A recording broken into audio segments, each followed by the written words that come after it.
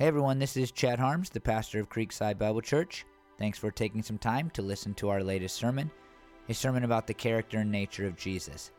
It will play in just a minute, but before it does, I want to invite you to do two things.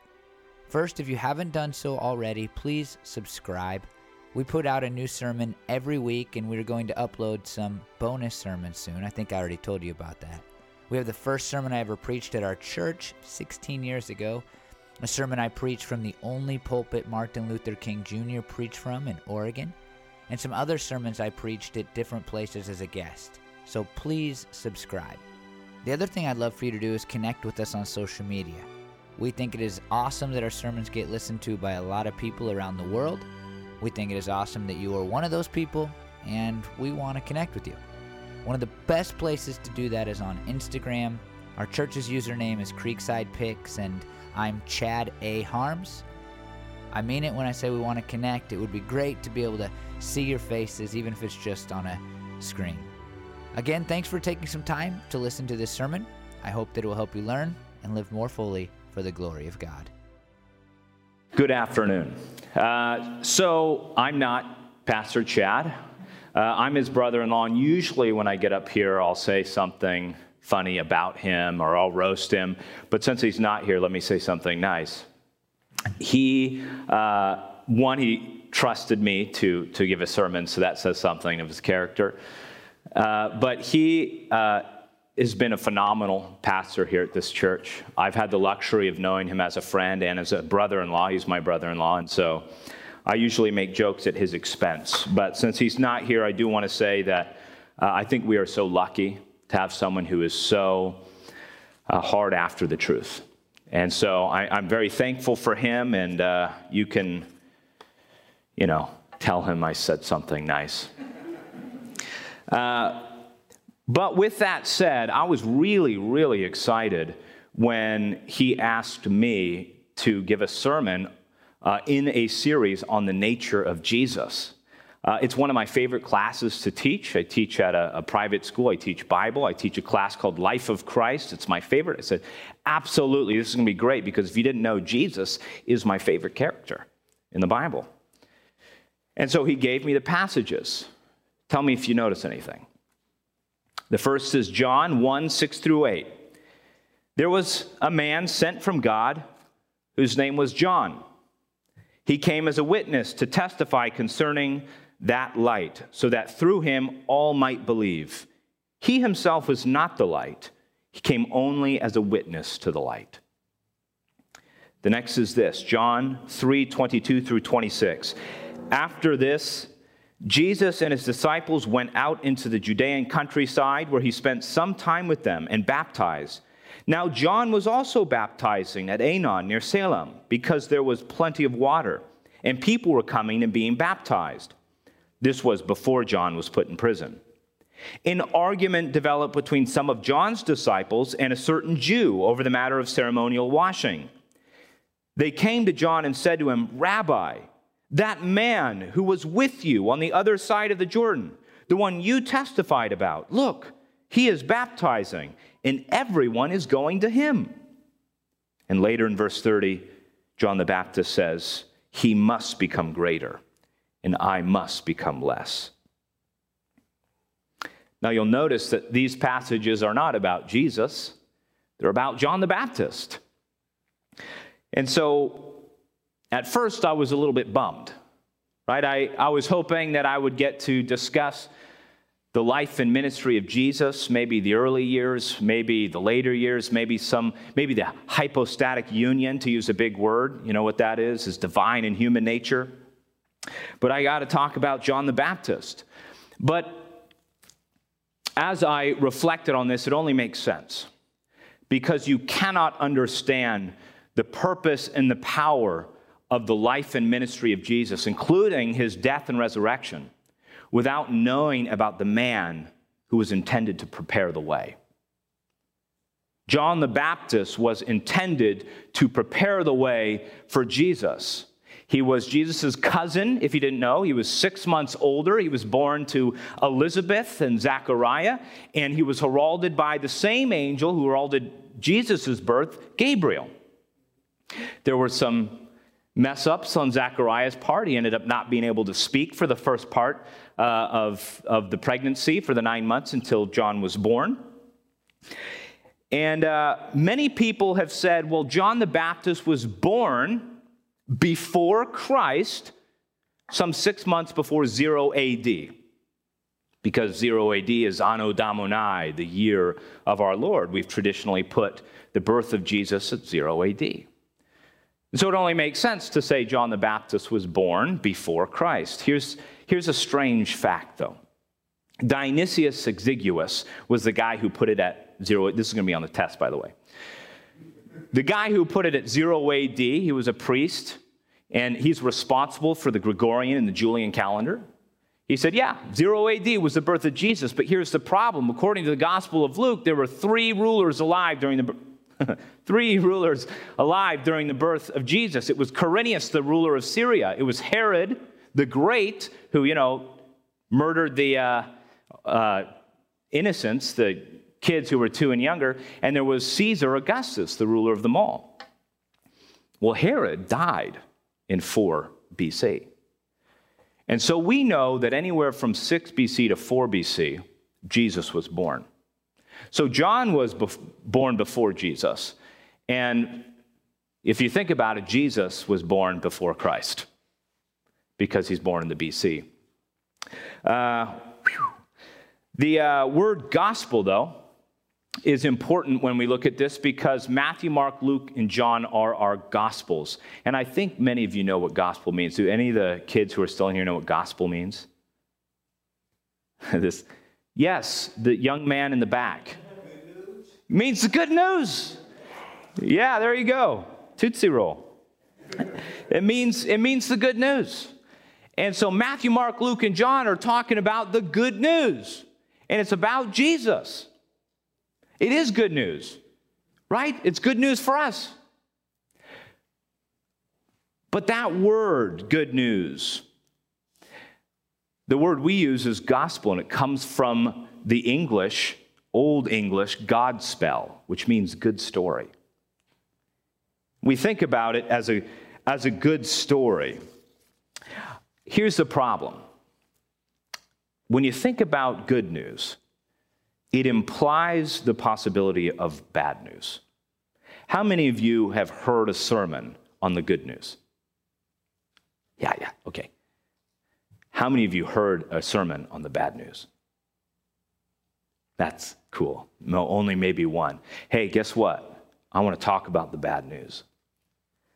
I think the bad news is important when we think about the life and ministry of Jesus. But let me give you some examples of how bad news is often implied. I think about the story of a man who was in the hospital.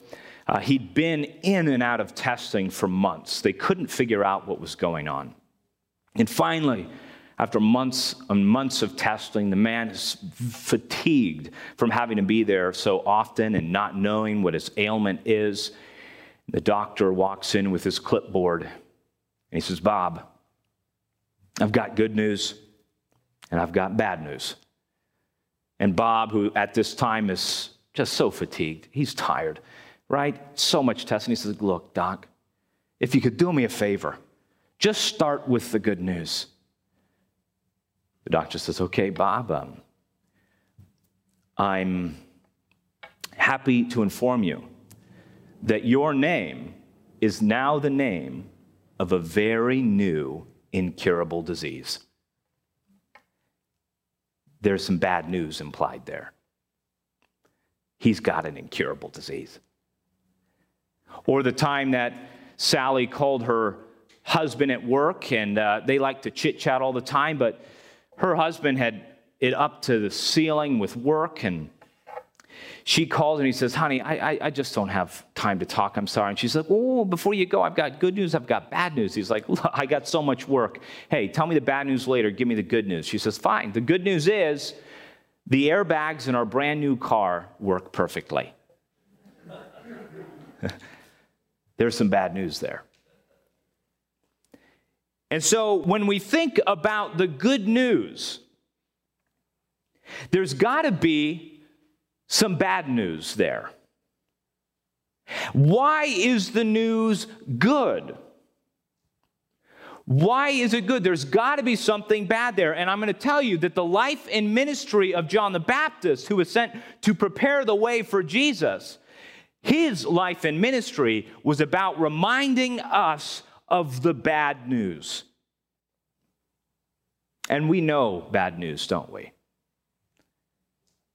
In fact, if you think about the life of John the Baptist, here was a guy who spent his entire life in the desert wearing a poor man's clothing. He was wearing camel furs. He ate bugs and wild honey. And he baptized in the Jordan River, and he reminded people of their sin, even the ruling class. He went to Herod Agrippa, who was the father of Herod the Great, who killed those babies, and he condemned him for the sin of taking his brother's wife, Herodias. And it was Herodias who was mad, the wife, because their marriage was being condemned. So one day when Herodias' daughter was dancing for King Herod was so enamored by her dancing, he went to her and said, "Look, great dancing. Can you imagine that you're just such a good dancer that someone's like, I'll give you whatever you want? My wife is not that. I love her, but, if she danced, I wouldn't be like, hey, take half my kingdom." But here we have Herod of Agrippa, who sees Herodias' daughter is dancing and says, "I'll give you anything up to half my kingdom, whatever you want. You're dancing so good." And so she goes to her mom and says, "Mom, he said he'll give me like half the kingdom." She's like, nah. You know who I hate? I hate John the Baptist. Ask for his head on a platter. John the Baptist is imprisoned and he's beheaded. It's not a good story. Doesn't seem like good news, right? I think about just recently, my family got some bad news that someone related to us had passed away under tragic circumstances. I think about the time that I was going to the vet hoping for some good news for my dog, Rocky, who was my beloved pet. And the doctor came back and said, "There's nothing we can do. It's renal failure. His kidneys, they don't work." And so I watched, hoping for a miracle that God would heal this, but he continued to get sicker and sicker until eventually he was put down. That was very bad news.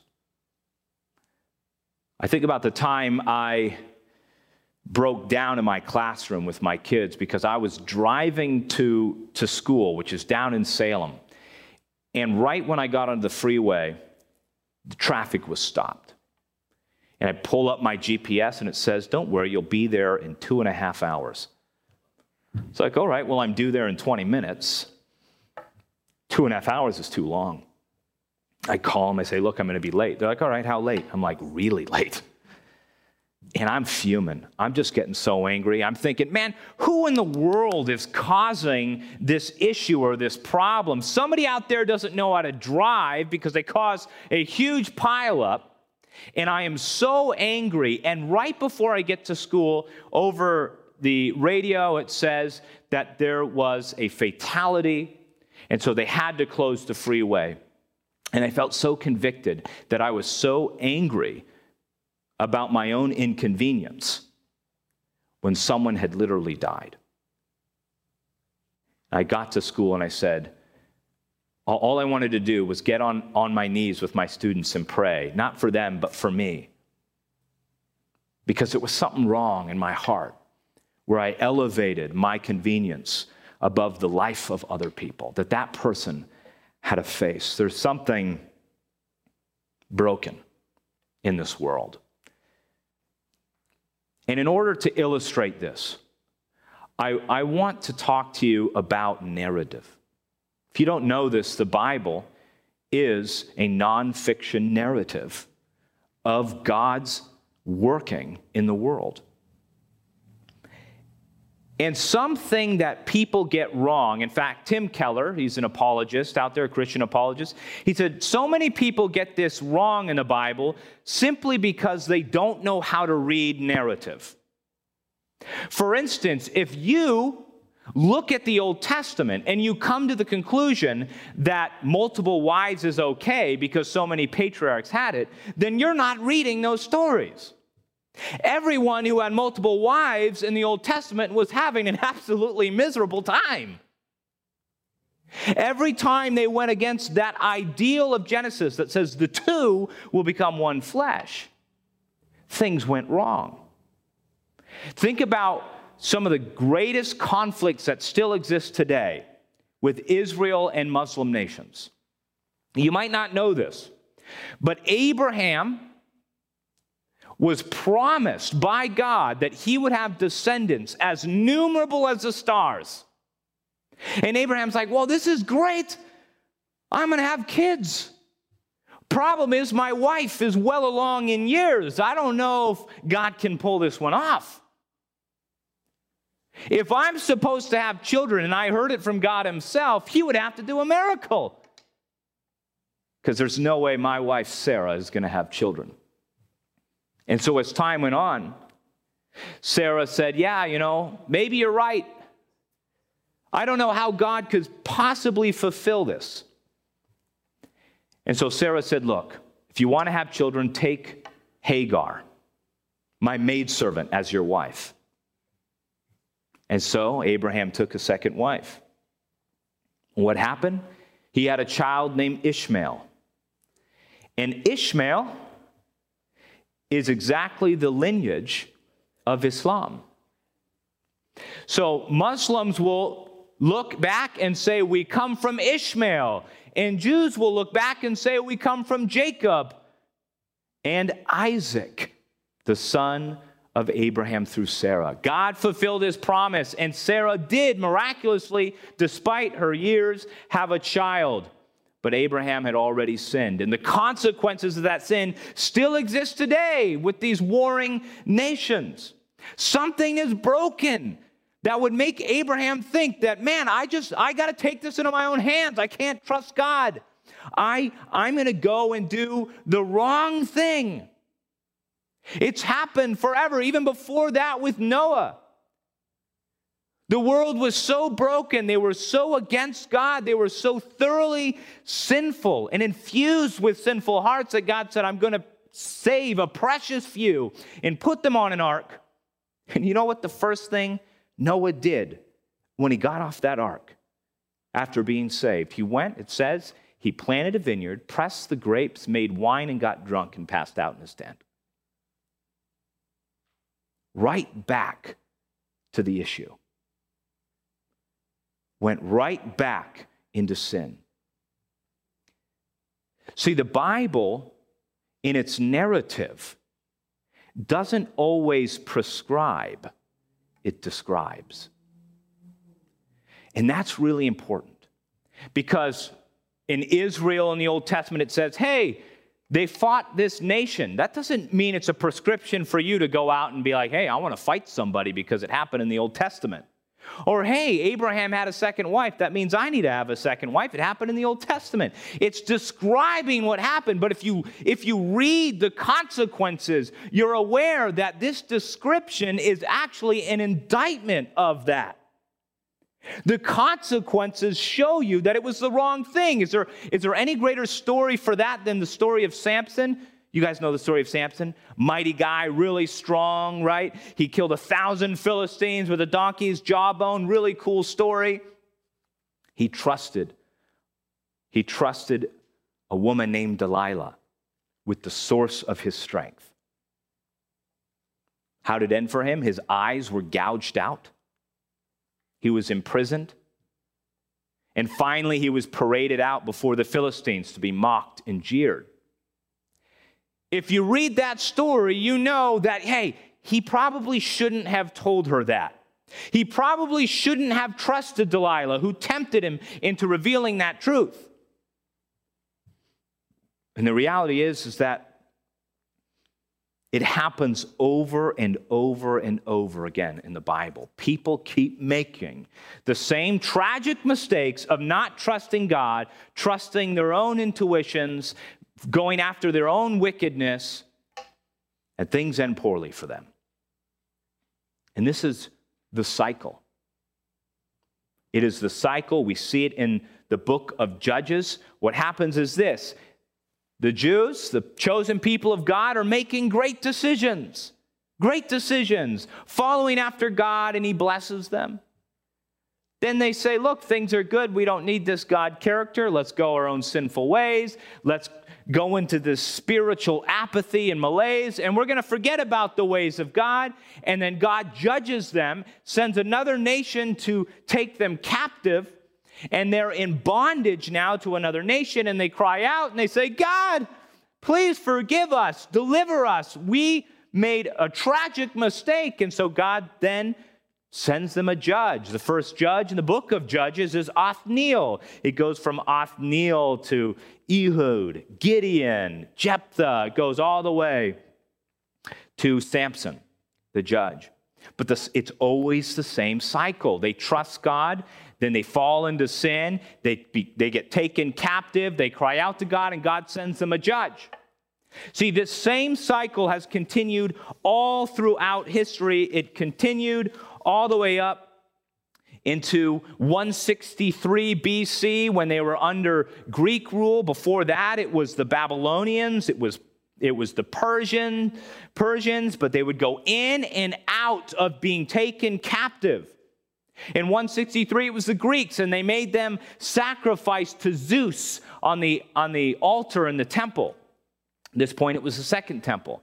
And so the Maccabees went and took over. That didn't last very long. In 63, it was Pompey, the Roman general, who put them under Roman rule. And so now this new authority, Rome, was over them. But the Jews knew, we've been here before. All we need to do is wait for the cycle to switch. We pray and we cry out to God, and he'll send someone to deliver us.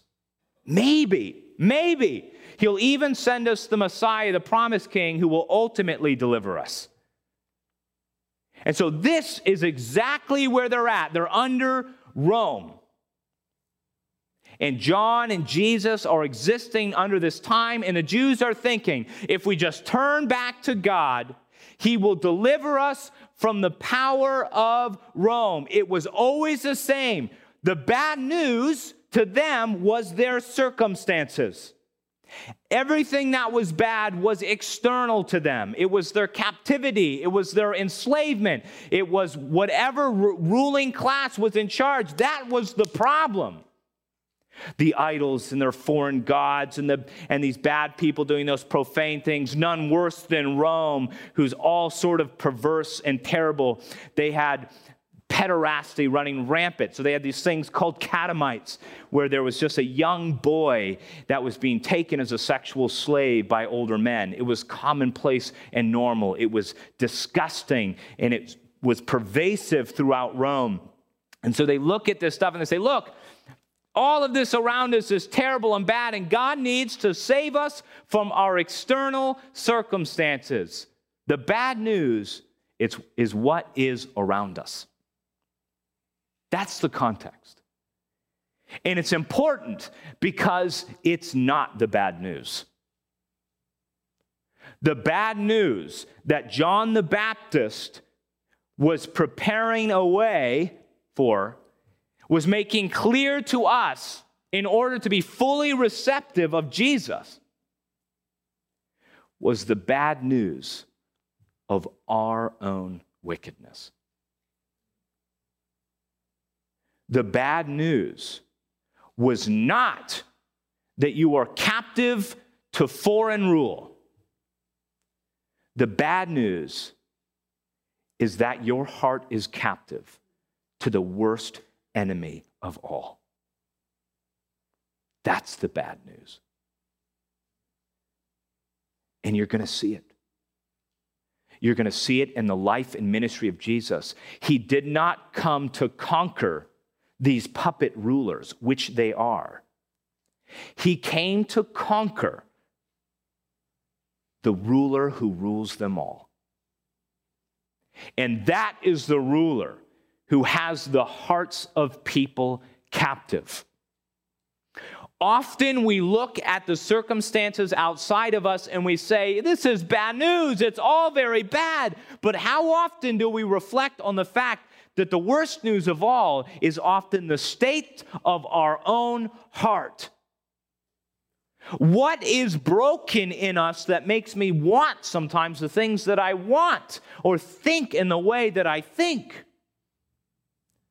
Something has power in this world, not just to control our bodies, but something is after our very souls.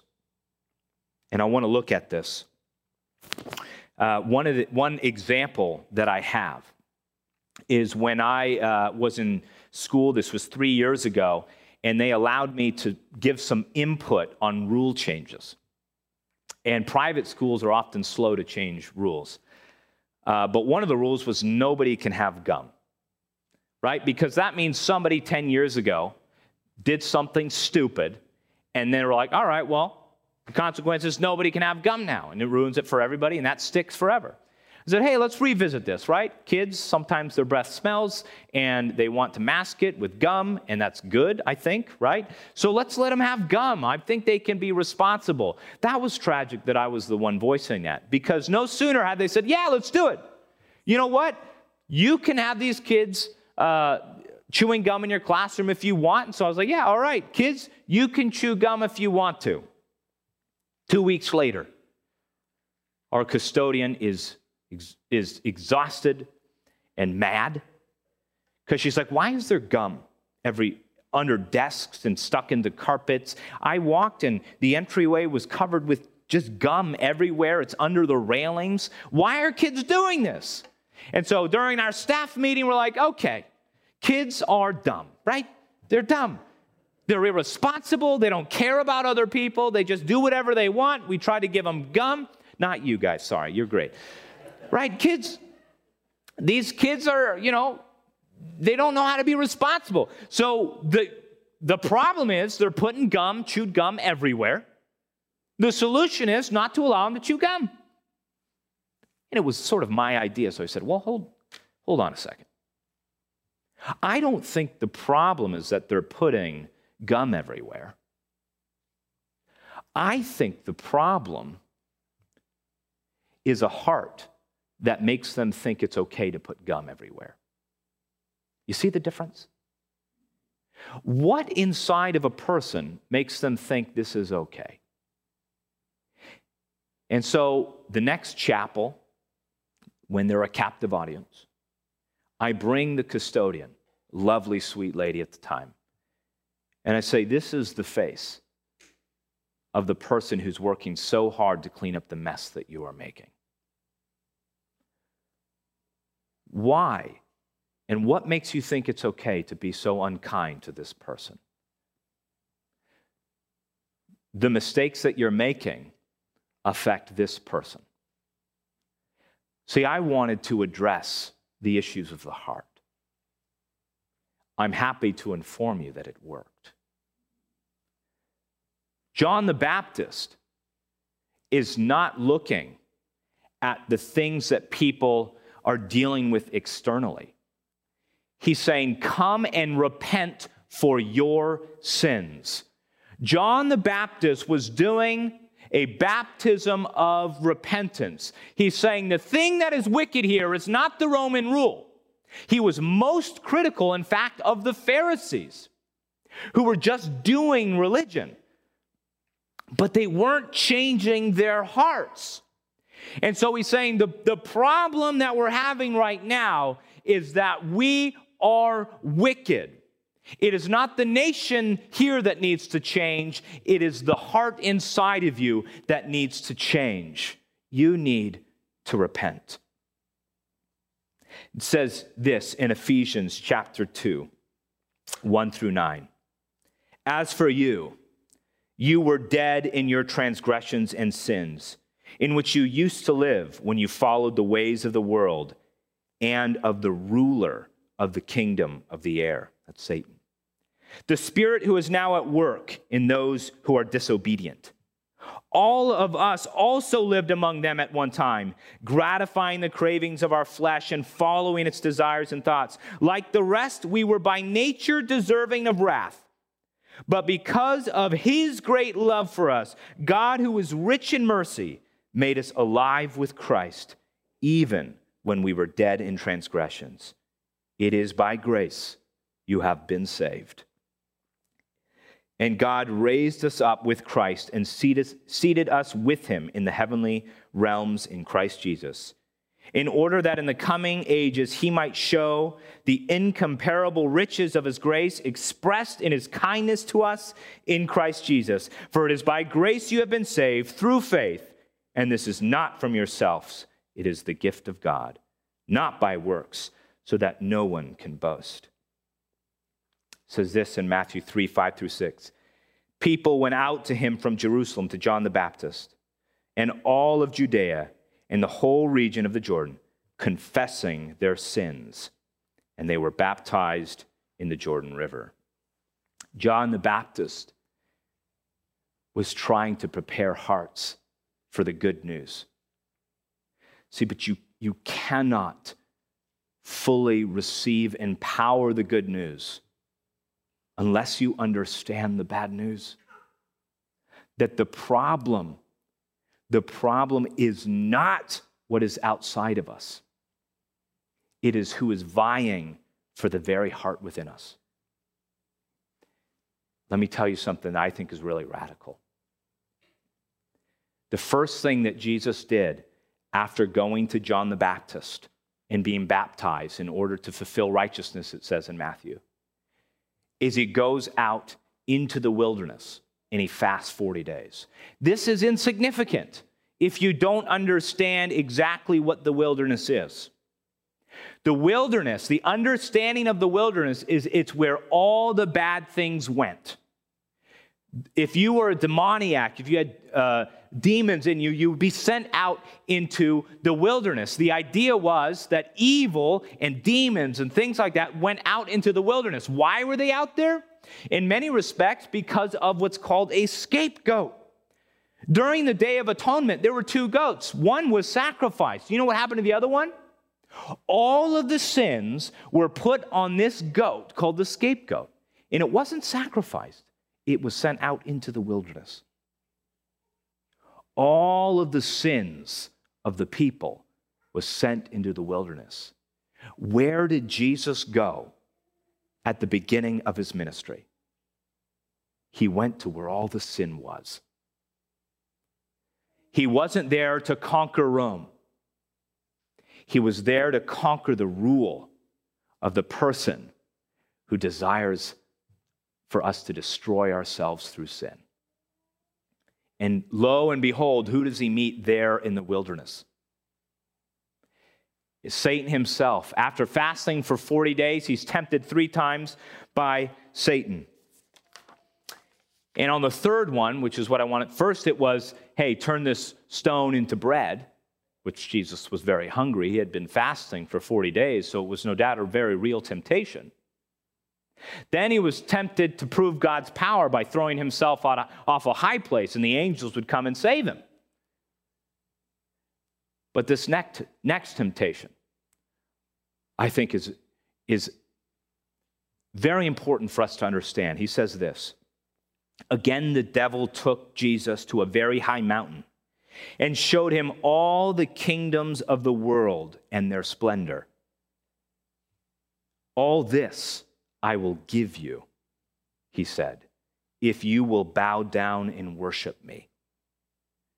Jesus said to him, away from me, Satan, for it is written, worship the Lord your God and serve him only. Now, one of the crucial things to understand here, by the way, that was in Matthew 4, 8 through 10, is that Jesus didn't question Satan's ability to give him those kingdoms. See, all the kingdoms of the world were but puppet rulers for him. Satan had all the power. And Jesus went and confronted him there because Jesus came to save those very things. The alternative to get the kingdoms of the world was to bow down to Satan. But there was another way, a harder way. The way of God was to die for them and to beat death through his resurrection. That was the harder way. It's why at the Caesarea Philippi, when Jesus was preparing to enter into Jerusalem, where he was going to die, he told his disciples, hey, I'm going to die. And Peter says, basically, there's got to be another way. Do you know what Jesus says to Peter? Get behind me, Satan. It was the same temptation that Satan gave him there. There was another way, and it was the wrong way. Jesus came to break the cycle of us focusing on what was external to us. John the Baptist, his very purpose was to point out that the problem was our hearts. We need to repent. We are dead in sin. We need to repent and prepare our hearts because Jesus is coming not to conquer the things outside of us, but to conquer the power that is vying for our hearts within us. I hope that makes sense because too often we get caught back in this cycle. I know I do. I think, God, why is this happening in this way? Why do we have the wrong people in charge? Why are you allowing this to happen? Why are all these outward circumstances that are hard, why are they happening, God? Why is there so much tragedy? The Bible as a narrative never told you that if you believe in Jesus, all of these outward circumstances are going to be all good and dandy. John the Baptist, who came to prepare our hearts, was beheaded and he died for it. Simon Peter, who didn't even realize, who kept saying, are you going to finally deliver Israel? Are you going to finally deliver Israel? Didn't realize until Acts chapter 8 that Jesus actually came to save something more than Israel. He came to save our hearts. That man right there, he ended up dying, crucified upside down, because he refused to die like Jesus. Thomas, stoned to death. Every single one of our disciples lived a hard life of persecution, many of whom, or all of whom but John, died as a result of their martyrdom. Their outward circumstances were tragic and hard. And if you don't understand the deeper story, you're going to say that that's bad news. But it's not. These were people whose hearts were set free. These are people who were redeemed by Jesus, and the captivity of their heart was over. Their outward circumstances were tragic and hard, but they had life, and they had it abundantly. And my prayer for you is that you'll remember the bad news of John the Baptist. The bad news that your heart is what needs to change. You can pray about your outward circumstances, and you ought to. But if you're forgetting that the worst thing is the sin nature of our hearts, then you're missing the point. You're missing the bad news. And if you're missing the bad news, you're going to miss the good news. Jesus did not come to change your outward circumstances. He came to change your heart. And it's my hope that as Christians, that's what we're going to be seeking the most, for Jesus to change our hearts. So I hope that will be your prayer. Thank you for letting me probably go over time. And let me pray that over you. Lord, I just thank you so much that you are a God of power, and you are a God who is in control, God, and you came to save our hearts. God, I pray that we would remember exactly what John the Baptist came to tell us, that it is our hearts, God, that Satan wants to take captive. And I pray that we would trust you, that we would lean into you, that we would give our everything to you, God, that we would live the righteous way despite our outward circumstances, not because of them. Lord, we thank you that you are a God who saves our souls. And I pray, God, that that would be our focus as Christians, that our heart is right with you. And we love you and thank you for your gracious sacrifice. And in your precious name, amen.